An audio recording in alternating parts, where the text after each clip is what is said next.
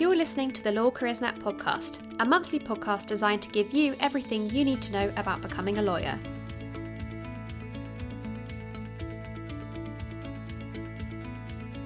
Hello and welcome back to the Law Careers Net podcast, sponsored by the University of Law. We're delighted to be bringing you another episode this month. Hopefully you've been keeping up with our new practice area profile episodes, which have been coming out over the summer. We've got episodes covering practice areas such as corporate finance and real estate law, so do check those out now if you would like to. But we're back today with our usual programming, and this episode is all about building a sustainable career in law, something that should hopefully be important to all of you.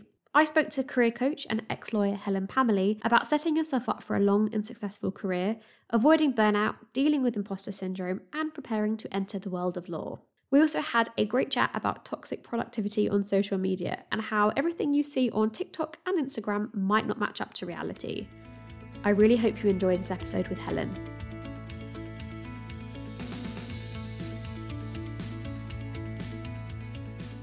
Okay, I'm delighted to have Helen Pamely here with us today on the Law Careers Net podcast. Thank you very much for coming on, Helen. Would you like to start by introducing yourself?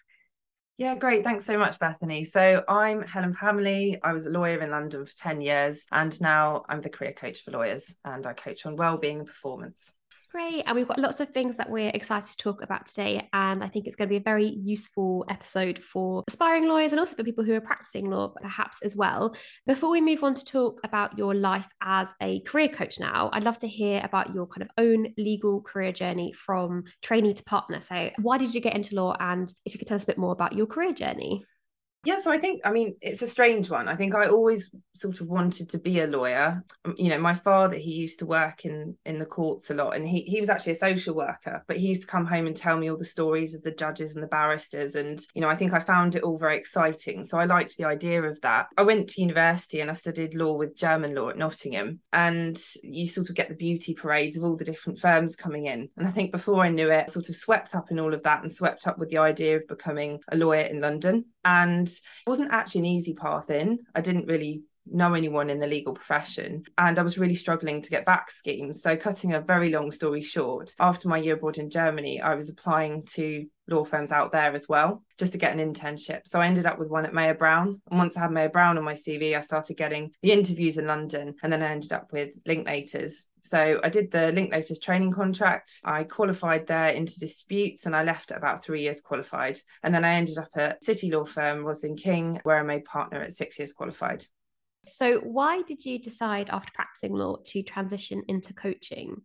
Well, I think for me, what became apparent really quickly as soon as I was in the profession was actually how much need there was for better overall health and well-being. I could see sort of across the profession in law, but not just law, it was the whole city. It was finance, it was banking, everything, people working crazy hours. And I could see a lot of the time that people sort of self-care and their well-being was coming second and how much people were struggling. And I kind of wanted to find a way that I could really offer a solution which worked. I could see a lot of well-being offerings out there in terms of people coming in and saying, try this or try that or go to this workshop, but they didn't understand the city. They weren't actually lawyers. They weren't people from that background. So that sort of pushed me into becoming really interested in wellbeing and mental health. I then trained as a psychotherapist. So I sort of got a deep understanding and background of all that now.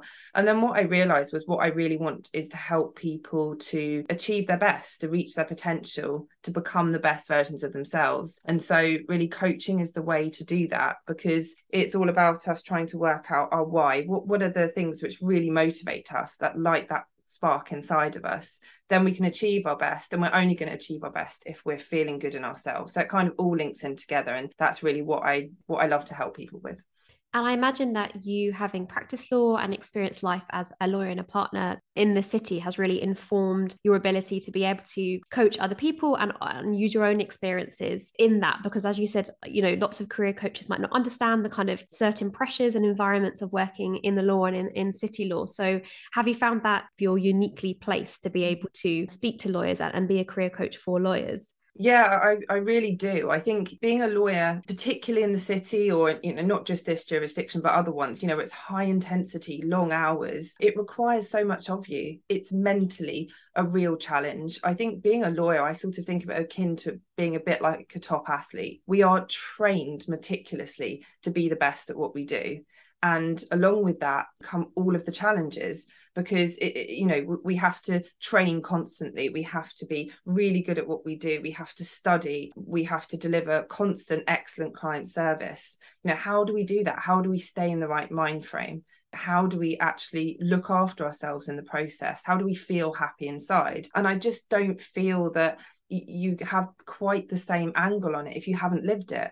If you've actually lived it and you know what it's like to do a week of all-nighters, you know what that feels like. And I think explaining that to somebody who hasn't been in that situation, I'm not saying that in a disparaging way, but I think it's just really understanding what it's like to be in the trenches. And I think what also happened for me was about 3 years qualified, something just clicked and I realized what I needed to do to really fly up the ranks. And ironically, in some senses, I really took my foot off the pedal at that point. Not took my foot off the pedal perhaps, but I just relaxed into it a lot more, and that enabled me to be more successful.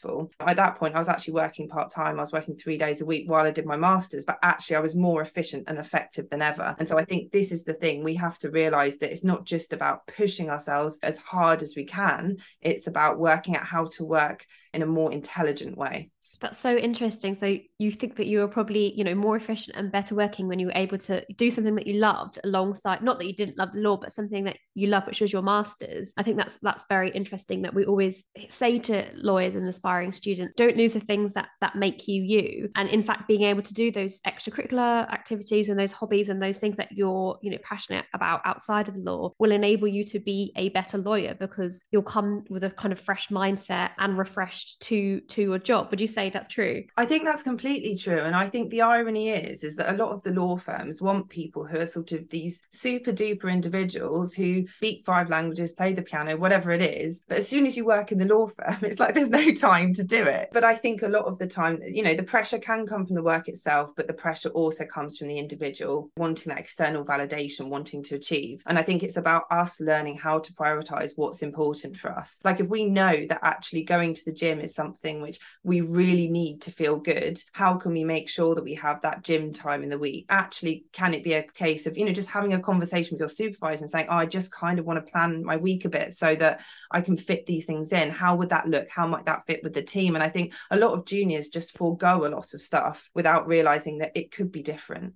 Perhaps you could elaborate a bit more on the sort of work that you do now as a coach and the sort of conversations and workshops that you do. Yeah, I mean, gosh, it sort of varies really, because I coach people all the way from the most junior to the most senior. One thing about what I offer in terms of my services, I really just want to make it accessible to people at different levels. That's really important for me. I think at the junior levels, it's a lot around getting ahead in your career, how to stand out, how to get noticed, having a plan, having an actionable plan, career goals, and just building up that skill set so that you can be the best lawyer you can be. I also talk a lot and do workshops, for example, specifically for women in law, how to get ahead as a woman. And I think both for men and women, I want to make it clear that it is for both, but I talk a lot about mindset, about imposter syndrome. I do think the biggest roadblock all of us have is ourselves. I think if we can get past ourselves, honestly, that's 95% of the struggle. So I focus a lot on mindset and what gets in the way. And then at the partner level, it's a lot more strategic. It's a lot more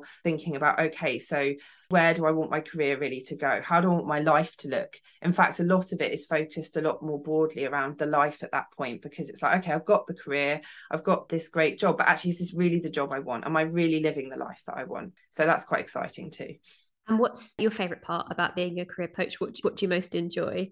For me, it might sound a bit corny actually, but it's quite honestly just really noticing when I make a difference to someone, whatever that might be, that honestly lights a fire inside of me. I think it's just wonderful to see that the work, when you see that the work you do has meaning and it improves someone else's life and their happiness, that's just a wonderful thing. Because a lot of our listeners might be kind of aspiring lawyers or lawyers at the very beginning of their career or career journey. I wonder, and you said you obviously work with students at the beginning of their careers as well. What are some of the common questions and issues you find cropping up I think at the beginning of careers, it's generally around sort of knowing how to stand out, how to be different, how to get noticed. I think, at the application stage, it's so difficult, isn't it? I mean, I had the same problem myself. It's like, well, okay, I've got a first class degree, got great credentials, I think. Or that you're looking around, everyone's got great credentials, like how do you actually secure that training contract? So once you've got the training contract, how do you show that you're a great trainee, and then how do you qualify into the department you want? And I think one thing that I see a lot at the junior stage, at the senior stage too as well, actually, is that if you say to somebody, okay, tell me why you want this, tell me what makes you stand out, they'll start telling you about what it is they do. They'll say, okay, well, I want to be a corporate lawyer because I'm really interested in XYZ to do with M&A, etc., etc., etc. Every single student is saying that, okay? Yes, you need to say that. You need to know enough about M&A that you don't sound like you're totally clueless when it comes to the city. But what really is going to sell is your story. What actually has brought you to this point in your life? Like, what's your life experience? What's actually even made you want to be a lawyer? Because to put it in coaching terminology, that's your why. That's what people are going to buy into. So I think really value yourself and come back to your own inner value and think about what is it that makes you different. And it might not actually be the legal point, but it's going to be something to do with your story. And that's what people are going to buy into.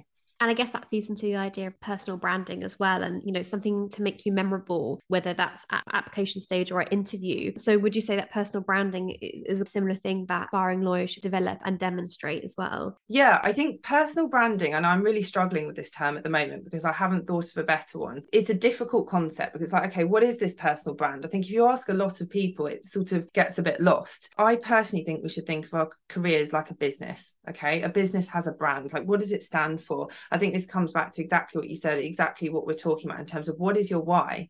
What are the motivations that define your purpose? Why are you doing what you're doing? Because once you're clear on that, that's going to come out in everything you do. It's about getting really clear on what your values are, what you stand for. Because if my values are, something to do with honesty and integrity and being truthful in the world and wanting to constantly think outside of the box and think of new ways of doing things, find people and find firms who align with you, because not only are you going to be happier, you are going to perform at your best, because you're then going to have the opportunity to really show your full potential, and you're going to have the energy to do it. I think what happens to a lot of people, especially at the beginning of their careers, is they just think, okay, I've got to get a training contract. They do a scattergun approach to every firm under the sun. Are they going to be a good fit for every firm? No, it's just impossible. So it's about really intentionally thinking about where you want to go, not just with your career, but your life, because that will mean you're more successful overall. And that feeds into the idea of why research is just so important at that application stage. Because if you have this idea of who you are, what you're good at, what drives you, your why, as you said, you need to find a firm that matches with that. And you're not going to be able to do that by just quickly Googling or going on a few websites. You need to understand the firm. You need to get in-person work experience. You need to meet people at the firm. So would you say that, research, this is one of the reasons why research is just so important for aspiring lawyers as well? Yeah, I think so. I think it's really, really important to do your research, to look at the different firms. I mean, I suppose to slightly contradict myself here, I mean, at the end of the day, I know how hard it is to get a training contract. If you get a training contract and you hate your firm, at the end of the day, once you qualify, you can move firms. It's not the end of the world. But I do think you will do better and reach your potential. Land somewhere that's good for you in the first place. And I think also, as you say, the more work experience you have, even if it isn't at the firm you end up at, you're going to understand the job better, understand what being a lawyer really means. I remember going around the City of London when I was a student, sort of going for back scheme interviews or whatever it was, looking up at these huge buildings and thinking, that's all full of lawyers. Like, what do they even do? Like, how is there a need for that many lawyers? I didn't understand it. And I suppose in the interest of full disclosure, I actually applied to Linklaters for a VAC scheme and I got rejected. I didn't even get an interview. And then at my training contract interview, the partner actually said to me, well, if you love Linklaters so much, why didn't you do our VAC scheme? And I said, well, you rejected me. And he was like, oh, okay, then, So I think that's also something where I'm not giving up. And to be fair, I hadn't worked at Linklaters before that point, but I had experience in an international firm by then. And now a short message from our podcast sponsor, the University of Law. What really sets the University of Law apart from other universities is their belief that students should learn in a realistic, professional and contemporary context. They focus exclusively on practice-based training and give students access to their career service and jobs vacancy database as soon as they accept a place on a course. Through the Pro Bono programme, law students can hone their skills by working on real cases before they graduate. Find out more about studying at the University of Law with the link in the podcast description. There's a period of time which I always find interesting in between students being offered a training contract, and obviously there's usually about 2 years before they actually start, and obviously during that time they'll be perhaps doing a conversion course or LPC or SQE prep or whatever, but there's probably a lot of things that future trainees can be doing during that time to prepare themselves for their training contract. And I say that not just by reading around the news and keeping up to date, but also perhaps like mentally preparing themselves for being sustainable and being able to survive their training contract. So how can students, would you say, prepare for their training contract before it starts? This is probably not the answer you're expecting, but the first thing I would just say is have fun and enjoy that time. Go around the world, go traveling, etc. We're so privileged today. You can listen to Simon Sinek, Diary of a CEO, whatever you want on your podcast as you travel around Thailand. We've got all of this at our fingertips. Like, really enjoy life and find out about yourself. Deepen your self-awareness, learn about yourself, because the more aware you are of you and what you want and what you need for your well-being, the more successful you're going to be. Just having that ability to notice in your body when you're getting stressed and anxious, learning the life skills you need around that to be able to look after yourself when you do get stressed. I think it's difficult for a lot of people because we come from education, we come from school and university, and we've worked so hard to get to where we've got to. It's really hard to learn how to actually let your foot off the gas a bit. And that's actually a really key skill in law, because those who have their foot on the gas all the time are the ones who burn out. So I would actually say almost just like, see if you can just loosen a bit around it, get some experience if you want paralegaling, cool. But just enjoy your life, learn about yourself, and really clue up on what it means, what the business world means. Watch Dragon's Den, listen to people who talk about leadership. Don't just think about the next couple of years, think about where you want to be in 10 years. And I don't mean that in a kind of intense way, but I just mean learn, soak it all up, and start becoming the person you really want to be.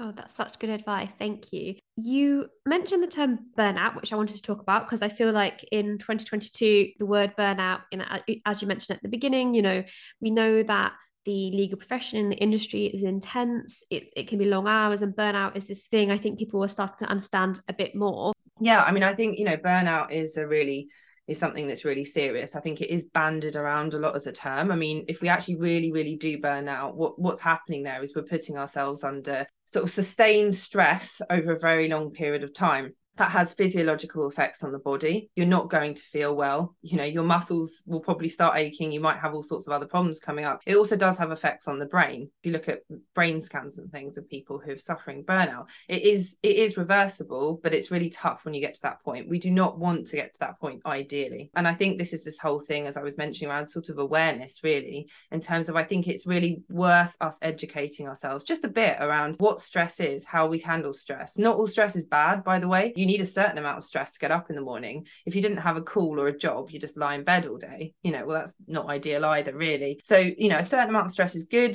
It helps us be ambitious. It helps us achieve our goals. But it's when it sort of becomes too much, as I say, over a long period of time. So it's really making sure that we have the things in our life that enable us to actually dial back again and find that peace and take our foot off the gas. And maybe that's sport, maybe that's meditation, maybe that's yoga, whatever that looks like for you. But I think in this world, especially for young people, because we've got Instagram and all the rest of it in our face constantly, we have to find time to switch off. We have to create some sort of boundaries in our life so we're not always on, because I mean, just from a neurological perspective, that's terrible for us. And if we do burn out, there are things we can do to dial back from that, but then the self-care has to be ramped right up. So we don't want to let it reach that point. And I think it's really important for young people to go into the legal profession to realise it is tough. At some of the firms in particular, the hours will be extremely long. And it's just thinking about how you can really look after yourself as best possible. I think the social media point's really interesting there as well, because as I scroll through TikTok/Instagram reels, I noticed a lot of corporate people kind of glamorizing the idea of working really, really long hours, and they're kind of making it look really glamorous. And I think the term is perhaps toxic productivity. You know, you've got to be productive at all times of the day. And even I see people, you know, what did I see? It's like my 5 to 9 before my 9 to 5. Like, I'm going to get up at 5 in the morning and I'm going to do all these things, you know, my side hustle, my gym, and all of this. And then I'm going to work 9 till 5. And you know, that can't be healthy. Like, you have to give yourself a break, and you have to accept that you don't have to be productive at all times. So have you seen kind of anything about that, or any clients observing that too? Yeah, I mean, I think that's a really good point. I mean, what we see on Instagram, first of all, is not the real world. Same for TikTok. I mean, I'll be the first one to admit it. I don't take videos and put it on my Instagram as soon as I've got out of bed in the morning, or if I'm in a particularly bad mood, I'm not taking a video. We're all showing, to a certain extent, the best versions of ourselves, or at least you know, I try and be honest, but it's a curated version, right? And I think we have to bear that in mind. And I think you're right, especially at what's happened, I think, in the legal sphere is that, particularly on TikTok and Instagram, maybe less so on LinkedIn, you've got a lot of people at the junior end who are actually professing to have a lot of knowledge. Now, if somebody at the junior end is saying, this is what I'm doing, that's what I'm doing, okay, we'll give them 3 years of doing that and let's see where they end up. Is that realistic? Is that sustainable? And I think we have to be really careful what information we take in, its credibility, who's saying it, and just think about really whether it's real or not. And I think this idea of constantly being switched on, you know, this toxic productivity, it's not healthy. And I mean, I can vouch for the fact that, as I mentioned, in my career, I became a lot more successful actually when I managed to create really strong boundaries in my life. I don't think anyone who's senior would advocate being on 24/7. And I think if there are people saying that, then that's really something just to take note of, and perhaps just filter your Instagram accordingly. Yeah, good idea. Yeah, I see a lot of day in the life of a commercial, or, you know, commercial, I don't know, just kind of glamorizing this idea of corporate/commercial life. And yeah, it's not real life. It is just pictures of people with their Starbucks, like going into the office, and views from the office and stuff. And it's not necessarily, they're not showing all the bad things. Absolutely not. And I think the key around that is, you know, without saying too much, I think sometimes I watch these videos of a day in the life of, and I think I never had the time to even get a Yeah. Starbucks. Or like, you know, I didn't sit there looking out the window. I wouldn't have had time to even take a photo of my lunch. Like, honestly, it can be that busy. And I just think, you know, this idea that, I mean, I remember one of my secretaries once looking at me and she said, oh my gosh, the last 6 weeks, she said, I think you've aged a year. You know, like, the reality is that you don't have time to be taking all the photos all the time, you know. And I'm not saying that it isn't great to show the inside of law firms, or to show what the cafeteria looks like, or to show getting a Starbucks, whatever. But I think we've got to take this stuff with a bit of a pinch of salt. Definitely. All these discussions about avoiding burnout and well-being and mental health and things like that. Obviously, there's a lot that you can do as an individual, but I think, you know, the profession as a whole, and the organizations, and the kind of companies that make it up, are they becoming more open to supporting their lawyers' mental health, and are they understanding how important this is for this kind of long-term career progression and retention, do you think? Yeah, I mean, I think now that there's enough science that's come out that has made the firms realize, hold on a minute, there's something that has to be done about this. How firms are responding, I think, is different. And it's difficult to say without knowing exactly what every firm's doing. I know that there is still an awful lot of lip service to this stuff. You know, I've got friends and colleagues across the whole city who are working like crazy hours, just as they always have done. But I think, you know, especially since the pandemic, we're realizing that people are voting with their feet. They want something different. It isn't just about working the long hours, earning a lot of money for a lot of people anymore. We're seeing a lot of law firm startups coming up, which is super exciting. It's kind of, you know, in the next few years, I think we're going to see a whole different dimension there. We've got people moving in-house, people not living in the city anymore, even, you know, wanting to work from home more. And I think law firms are having to respond to that. I can see from sort of internet presence online, and also from speaking to them, you know, there is much more of a push to understand well-being and mental health and what they can do.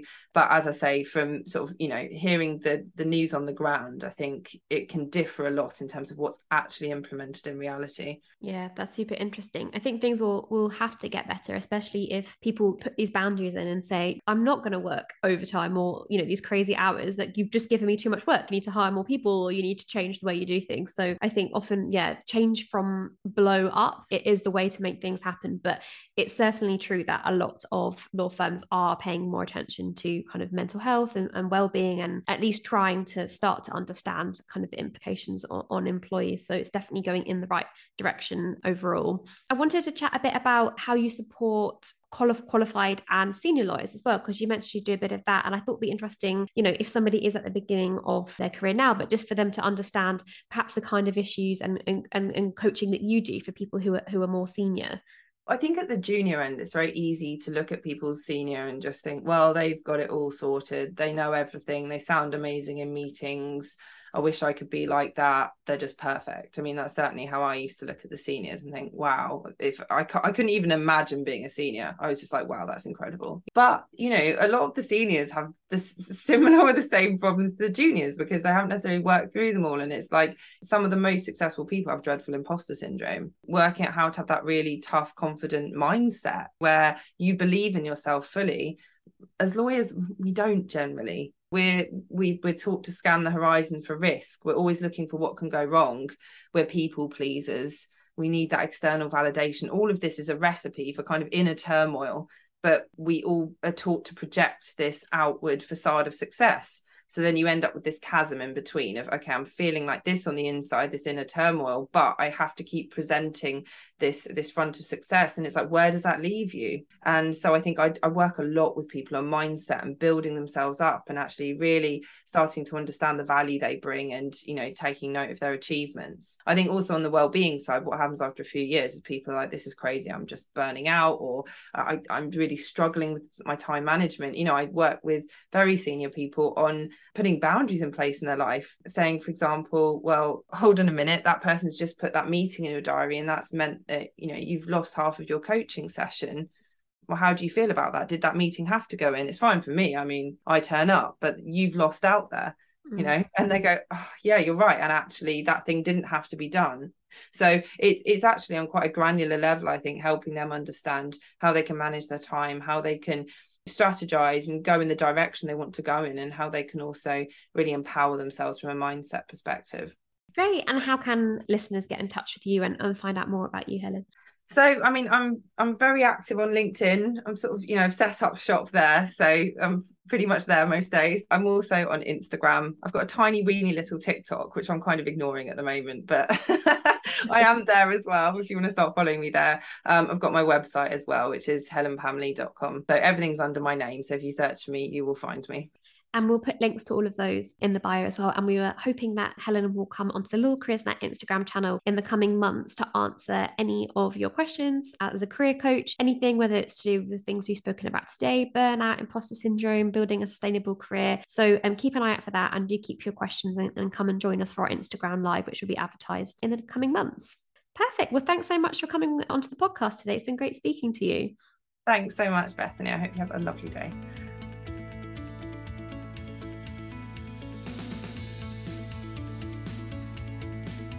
Thank you again to Helen for coming onto the podcast and sharing her time with us. I really enjoyed the conversation and I hope you did too. Before I go, I just wanted to quickly remind you of our legal careers conferences, Law Careers Net Live, taking place in Manchester, London, and virtually at the end of the year. Applications close on the 27th of October, so you've still got some time to put an application in, and we hope to see lots of you there. You can find out more and apply at live.lawcareers.net. We'll see you in the next episode. Thanks for listening.